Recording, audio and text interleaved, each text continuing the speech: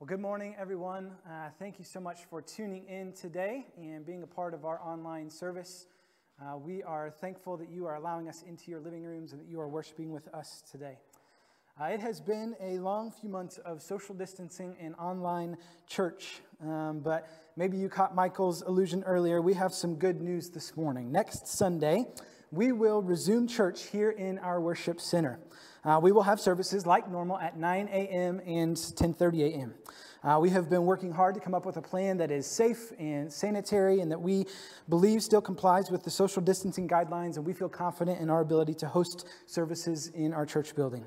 So here are a few of the details that you need to know for next Sunday.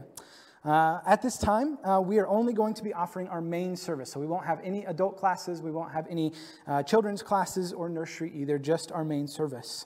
And then like we have been for the past few weeks, we ask that you get a ticket to reserve your spot for church. We are setting our capacity for each service at 100 people. So starting tomorrow, you will be able to get online and get your tickets. Just like with drive-in church, we ask that you reserve one ticket per vehicle per drive-in church, but as we move back into the building, we ask that you reserve one ticket per person attending, just so we can have the best count possible for Sunday morning. Later this week, we will give you some more specific details about what you can expect on Sunday morning as you arrive at church, as you come into our building, our seating arrangement, our exit strategy, as well as our in-between service cleaning plan. And as excited as we are to see you all in person, we all need to continue to take the necessary measures to help keep everyone safe and healthy. So if you don't feel comfortable coming on Sunday morning, by all means, stay at home. There's no pressure for you to be here. You can continue to connect via our online church service, which will go live at 9 a.m. And if you are feeling under the weather, obviously we ask that you stay home and just join us online at 9 o'clock. We are excited to be back together in person, and we just ask for your flexibility and patience as we continue to adjust together. A few more announcements. If you are a graduating senior, we want to take time to honor you as a church family. And so we want to do that in two ways. First, we want to show a slideshow video of all of our graduating seniors. So in order to do that, we need some pictures. And so if you could send some pictures to either Loretta or to me, we need a senior picture, a baby picture, and two in-between pictures. So 4 pictures total, as well as the student's full name. Then we'll put all those together into a video that we can show on Sunday morning. And the deadline to turn in those pictures is July 1st. So you got a little over a month to get those pictures in.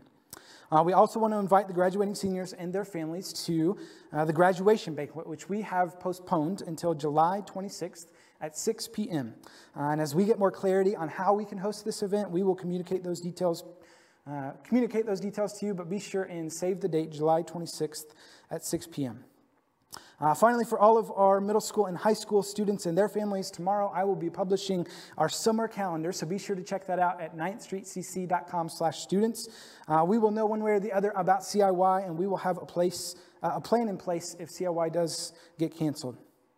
And then lastly, before we get started this morning, I wanted to give a quick shout out to a new addition to the 9th Street family.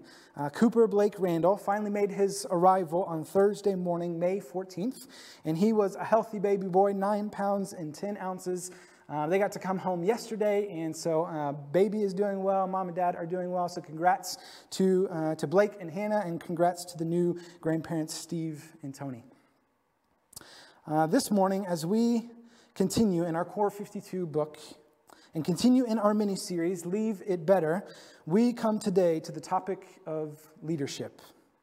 In this series, we've been focusing on the life of Christ as we see him living out certain behaviors or characteristics in his life that made the world a better place. And I can remember as a kid, my dad always saying to me, be sure and leave it better than when you found it. And so we look to these characteristics and these behaviors in order to model them in our own lives so that we can leave our homes, so that we can leave our jobs, our schools, our neighborhoods, and our communities better than when we found it. Now, there's no shortage of literature about what it means to be a good leader, to possess leadership. Business books and ministry books and blogs and YouTube videos and TED Talks and biographies of CEOs and coaches and presidents who are all considered to be good or even great leaders, even books about going from good to great leadership. And while most of what you read about leadership is is very informative and very helpful, the Bible is also another place that is full of wisdom and helpful practices to implement in our lives that help us become better leaders.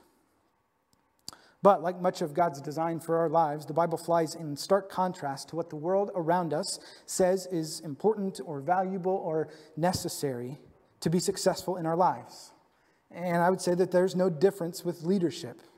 I do find it interesting that much of what secular wisdom has come to find out is most helpful really finds its origin from God's word, whether they realize it or not. But as we'll see this morning, and as our Core 52 chapter points out, leadership doesn't come from a position of ruling over someone, but rather from a position of self-denial. I heard a story of a young woman who wanted to go to college, but her heart sank when she read the question on her application that asked, "Are you a leader?" Being both honest and conscientious, she wrote no and returned the application, expecting the worst. But to her surprise, she received this letter from the college. "Dear applicants, a study of the application forms reveals that this year our college will have 1,452 new leaders. We are accepting you because we feel it is imperative that they have at least one follower." And isn't that true of leadership? To become a leader, you first must be a follower. And that especially rings true in our discussion today. We follow the example of the one who was the perfect leader. But before we jump into the Gospels, I want us to take a look at an Old Testament character named Josiah. Maybe you've read about Josiah before. We find the story of Josiah in two different places in the Old Testament. 2 Kings, chapters 23 and 24, and 2 Chronicles, chapters 34 and 35. Now, we don't have time to read his story this morning. It's a little bit long, but later this week, as you're reflecting on today's discussion, maybe take some time to read Josiah's story. But Josiah is one of the kings of the kingdom of Judah. And as you read his story, you see that Josiah was one of the good ones, and there weren't very many of those. Josiah was a good leader. But what makes Josiah's story so unique is that he was thrust into leadership at a very young age. At only 8 years old, Josiah succeeds his father Amon as the new king of Judah. Now, maybe you have an 8-year-old in your family. Something fun that you can do this week is to crown them king of your family for the day. Anything they say goes, and whatever happens, happens. Now, be sure and get it all on video because everybody else wants to see what chaos ensues if you put an 8-year-old in charge, right? The idea of putting a first or second grader in charge of a nation doesn't seem like a sound leadership decision. But there is Josiah nonetheless. Now, hundreds of years before Josiah, the death of King Solomon marked the beginning of a fractured and divided Israel. 10 tribes united to form Israel, while the remaining 2 broke away to form Judah. 80 years before Josiah takes the throne, the northern kingdom was no more. It was gone. God brought an end to Israel because of their continued rebellion and idolatrous practices. And Judah wasn't learning from the mistakes of Israel. By the time Josiah is king, he inherits a kingdom where moral anarchy and rampant idolatry are commonplace. Much of that has to do to his predecessors, especially Grandpa Manasseh. Josiah's grandfather ruled over Judah for 55 years, the longest tenure of any of Judah's kings.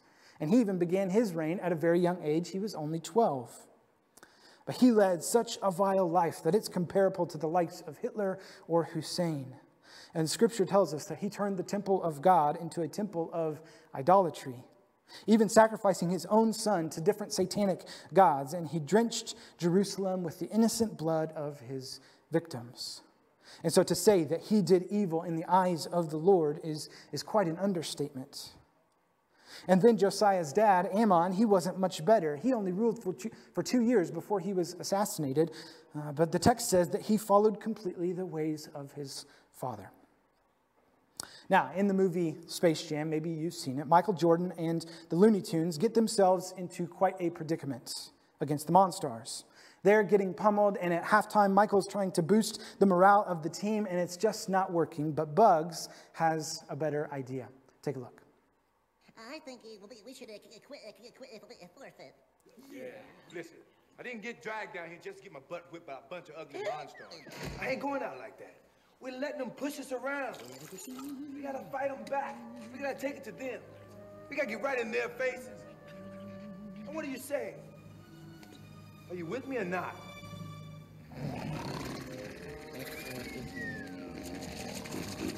Finished? Great speech and all, Doc. You had him riveted. But didn't you forget something? What? Your secret stuff.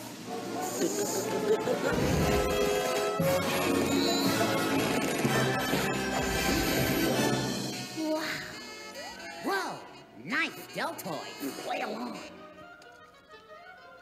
Stop hogging it, Mike. We're your teammates. Secret stuff.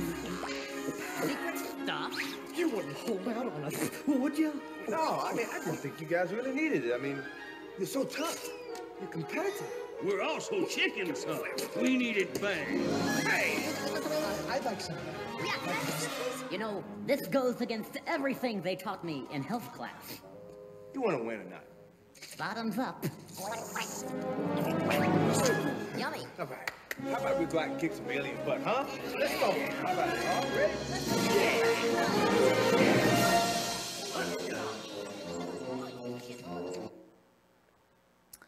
So in comes little 8-year-old Josiah into a mess of a position, and nobody would really fault him if he ends up just like his family.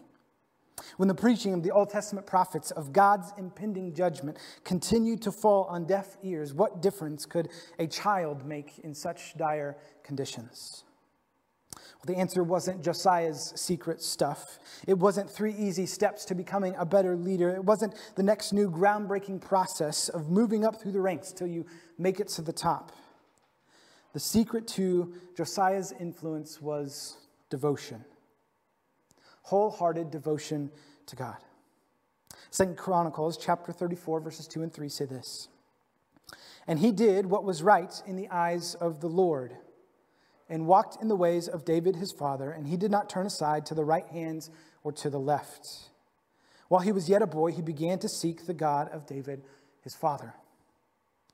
Josiah was devoted to God, and his devotion made him leave it better than when he found it. Well, what exactly did that look like? Well, Josiah cleaned up the streets of Jerusalem. It had gotten to a point where the idol worship wasn't just happening in the temple, it was happening on every street corner. And so he cleans up the streets, removing all the idol worship from anywhere in Jerusalem. And then he renovates the temple, and he pays his workers this simple task of just paying an honest wage to the workers, the wage that was due them. He returned God's word to the temple. The book of the law was removed from the temple by one of the evil kings and thrown into a closet somewhere. And until Hilkiah the high priest found it and returned it to the temple, it was lost. But once it's returned, Josiah reads it and he rereads it, and not just to himself, but to all of the people. And then he called the kingdom of Judah to repentance and commitment, and he even reinstitutes the Passover feast, which hadn't been celebrated for hundreds of years since the days of the prophet Samuel.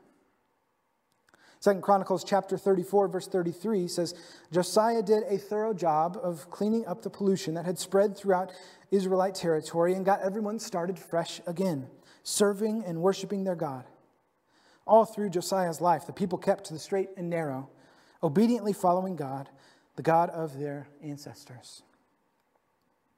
Josiah reigned for 31 years before he died in battle. And 2 Kings chapter 23, verse 25 summarizes his life in this way.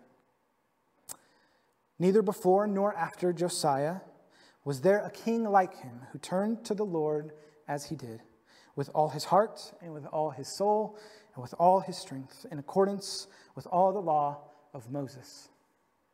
Now, this is a pretty profound statement, and I would imagine there's a little bit of hyperbole here to say that no king followed God like Josiah, but we can see that the way that Josiah pursued God, was devoted to God, that this makes a lot of sense.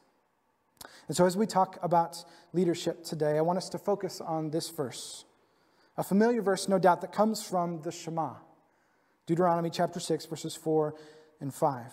Here's what it says. Hear, O Israel, the Lord our God, the Lord is one. You shall love the Lord your God with all of your heart and with all of your soul and with all of your strength. And so Josiah's leadership was marked by devotion to God with his heart and with his soul and with his strength.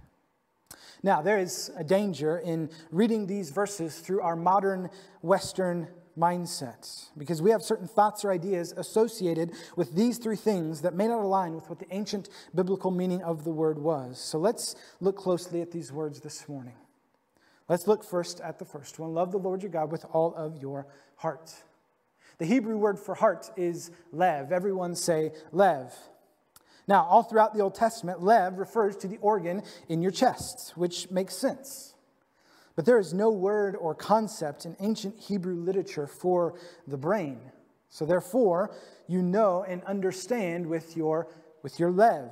In Proverbs, wisdom dwells in your heart, and your lev is what you use to discern between truth and error.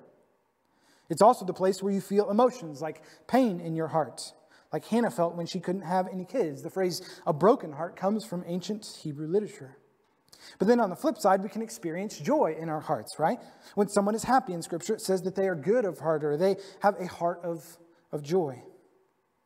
Even more, the heart is where we make choices motivated by our desires, which is why Scripture often refers to the desires of the heart. So in ancient biblical Hebrew, the heart was not only the provider of physical life, but it was the center of your intellectual and emotional life, as well as the driving force behind the choices that you make. And so to love with all of your heart means to devote your entire will to God, as well as your feelings and your desires. So you should love the Lord your God with all of your heart and with all of your soul. And the Hebrew word for soul is nephesh. Kind of a fun one to say. Everyone say nephesh. Nephesh happens over 700 times, occurs over 700 times in the Old Testament. Now, in ancient Greek, the soul referred to a non-physical, immortal essence that was contained or trapped in the body until death. And that's kind of the idea that we have when we think of our soul. But this idea is totally foreign to the Bible writers in the Old Testament. The most accurate translation for nephesh is literally throat. Like in Numbers 11, whenever the Israelites are wandering through the desert and they are thirsty and hungry and they say, we miss cucumbers and melons that we had in Egypt. Now our nephesh has dried up. But it doesn't just mean throat. It can mean the whole person, because our whole being is dependent on what goes in and out of our throats. In Genesis chapter 46, there were 33 nephesh in Jacob's family. That is to say, 33 people. In Numbers, a murderer is called a nephesh slayer. In Deuteronomy, a kidnapper is called a nephesh thief. So, in the Bible, people don't have a nephesh. They are a nephesh, a living, breathing, physical being. Psalm 119, verse 175 says, let me live that I may praise you. And it literally reads, let my nephesh live that it may praise you. And then Psalm 42, 1 through 2 says, as the deer pants for streams of water, so my nephesh pants for you. My nephesh thirsts for the living God. So on a physical level, you can be thirsty like a deer, but that physical thirst can become a metaphor for how your entire being longs to know and be known by God. And so to love God with all of your soul means to devote your entire physical being to God. God gave us these amazing bodies to begin with, and so we offer all of our body with all of its capabilities and all of its limitations. We offer it to Him. And so we love with all of our heart and with all of our soul, and finally with all of our strength. And the Hebrew word for strength is me'od. Everybody say me'od. Me'od happens 300 times in the Old Testament. Now, in most of ancient Hebrew, the word that refers to our physical strength isn't me'od. Instead, me'od literally means very or much, which is why it occurs so often in Scripture. It is an adverb. So in Genesis 1, God calls His creation me'od good. In Genesis 7, the floodwaters keep rising and they become me'od powerful. In Genesis 4, when Cain's sacrifice gets less praise from God, he becomes me'od angry. And oftentimes, to increase its meaning or intensity, biblical authors would say Say it twice, me'od, me'od. And so if we are to love God with our me'od, it doesn't refer to a particular thing, but rather it refers to the intensity with which we are to use everything that we have to love God. Every moment in our life, every opportunity in our life is a chance for us to love God with our muchness. Josiah was a great leader because he loved God with all of his heart. That is to say, his desires and his affections. And all of his soul, his entire being. And with all of his strength, his muchness. And so with these word studies guiding us, we can say this about leadership. 3 things. Godly leadership forms in our heart. Godly leadership is found in our wholeness. And godly leadership flows from our hands. Heart, soul, and strength. Godly leadership forms in our hearts, is found in our wholeness, and flows through our hands. So then the question becomes, how do we become godly leaders? Well, like we mentioned earlier, we play a game of follow the leader. We follow the perfect leader. We look to the example of Jesus. Godly leadership forms in our hearts. Our desires and our affections are the source of how we will lead. Proverbs chapter 4, verse 23 says, above all else, guard your heart, for everything you do flows from it. Luke 6:45 says, a good man brings good things out of the good stored up in his heart, and an evil man brings evil things out of the evil stored up in his heart. For the mouth speaks what the heart is full of. Psalm 37:30-31 says, the mouths of righteous utter wisdom, and their tongues speak what is just. The law of their God is in their hearts. And then whenever Samuel went to the house of Jesse in search of a new king, God said, do not look at his appearance or at the height of his stature, because I have rejected him. For God sees not as man sees, for man looks at the outward appearance, but the Lord looks at the heart. Godly leadership is found in our wholeness. The posture we take as leaders tells a lot about the type of leader that we want to be. Ephesians chapter 5, verses 1 and 2 says, therefore be imitators of God as beloved children, and walk in love, as Christ loved us and gave himself up for us, a fragrant offering and sacrifice to God. And then it continues in verse 15, look carefully then how you walk. And then in verse 21, submitting to one another out of reverence for Christ. Our posture is important. Philippians chapter 2, verses 3-8, we've referenced this passage a few times in the past few weeks. But listen for the phrases of position or posture. It says, do nothing out of selfish ambition or vain conceit. Rather, in humility, value others above yourselves, not looking to your own interests, but each of you to the interests of others. If your relationship with one another, in your relationships with one another, have the same mindset as Christ Jesus, who, being in the very nature of God, did not consider equality with God something to be used to his own advantage. Rather, he made himself nothing by taking the very nature of a servant, being made in human likeness, and being found in appearance as man, he humbled himself by becoming obedient to death, even death on a cross. And finally, godly leadership flows from our hands, flows through our hands. Mark Moore concludes the leadership chapter in our Core 52 book by saying this: if Jesus washed feet, then there's no task below any of us. Servant leadership historically begins with Jesus. Any of us who dare call ourselves leaders better be proficient with a basin and a towel. Our memory verse for the week is Mark 10, verse 45. For even the Son of Man came not to be served, but to serve, and to give his life as a ransom for many. And again, we've looked at John 13 over the past few weeks. John 13:14 says, if I then, your Lord and teacher, have washed your feet, you also ought to wash one another's feet. As we come to a close this morning, I'd like to leave you with a practical step to take, as well as some reflective questions to ask. So first, the practical step, right from our book, Core 52, it says this: go out of your way this week to serve someone in a way that person could never expect or demand. I tend to think that the people we spend the most time with are the ones we become less intentional about showing God's love to. We see them every day. It's easier for us to get frustrated or annoyed with them, and so maybe you don't need to go very far to take this step. Here are the questions for you to think through. How is your heart? How is your wholeness? How are your hands? Can you lead with that heart? Are you leading from the right posture? Are you ready with a towel and a basin? May we follow the example of Josiah and, more importantly, Jesus as we seek to be godly leaders. This morning, before I pray, we have one last announcement from Chris, so go ahead and take a look at this video. Good morning, 9th Street. I come to you this morning because I need to update you on something that is going on that affects me and affects you, affects all of us together.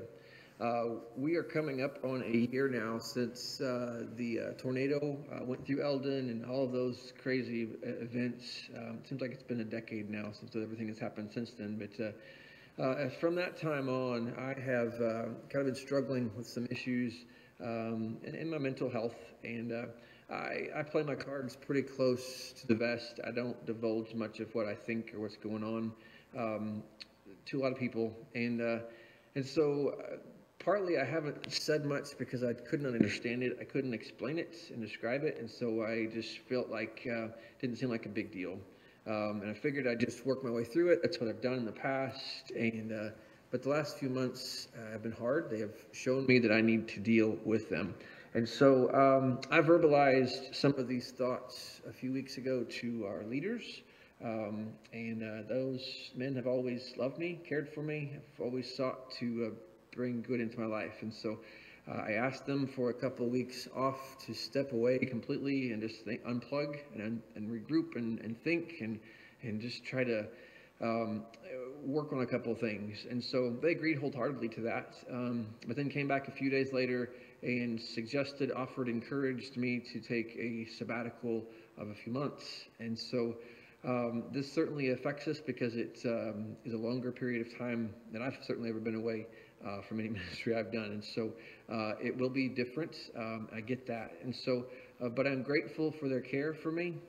They want good in my life, and likewise I want for all of us. And so I have started this process this week by seeking God's help, by learning, reading, talking to some wise people, and making a list and some folks I'm going to visit with and evaluate some things in my life. And so I've never really been good at taking time to care as well for my heart, my mind, my soul as I should be. I don't do well at unplugging and practicing those healthy rhythms in my life, and that's kind of caught up a little bit with me here. And so I would just humbly ask for you to pray for me.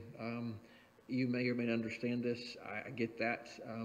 I don't even like having this conversation, but I need to do this for my future, so I'm good to go for the next many miles ahead of me. And so I just want you to know I love you all, care for you all. I have been blessed so many times and ways by the friendships that you have shown to me, and I hope the future brings more of those opportunities. And so I just want to let you know that in case you notice things look different for the next several weeks, and that's what's going on. So thanks, and I will see you soon enough. I don't know about you, but I appreciate Chris and his leadership, and I think that he exemplifies the position and posture of humility whenever it comes to his leadership. I think that he exemplifies servant leadership, and so I am thankful for the way that Chris leads me, leads our staff, leads this church. But I'm also thankful that Chris is thinking through some of these things that we've talked about this morning. And he feels like he needs to work on some things, to be right, to be more effective. And that's what being a good leader is. It's evaluating your heart and your soul and your strength, always critiquing those things, always looking at those things so that we can be godly leaders to the best of our abilities. And so this morning as we pray, we are going to pray for Chris and pray for him as he goes through this sabbatical, and then after that we will be dismissed. But let's pray this morning. Heavenly Father, God, we are thankful for who you are, thankful for the way that you love us, thankful for your Son, Jesus, thankful for the life that he lived, the death that he died, the resurrection that he rose, the ascension where he is now in heaven, on his throne, seated next to you. God, I pray for Chris over these next few months. I pray that his heart would be refreshed and that his soul would be restored and that his hands would be ready so that in 5 years, in 10 years, he can look back at this time and just see you working in his life, preparing him to be a more effective leader. I pray for his family as they come alongside him in this. I pray for our elders as they come alongside him in this as well. I pray for our church as we go through this transition a little bit throughout the summer, and pray for our staff as we kind of fill in some of the positions for Chris. But most of all, God, work through him and just pray for his heart and his refreshment during this time.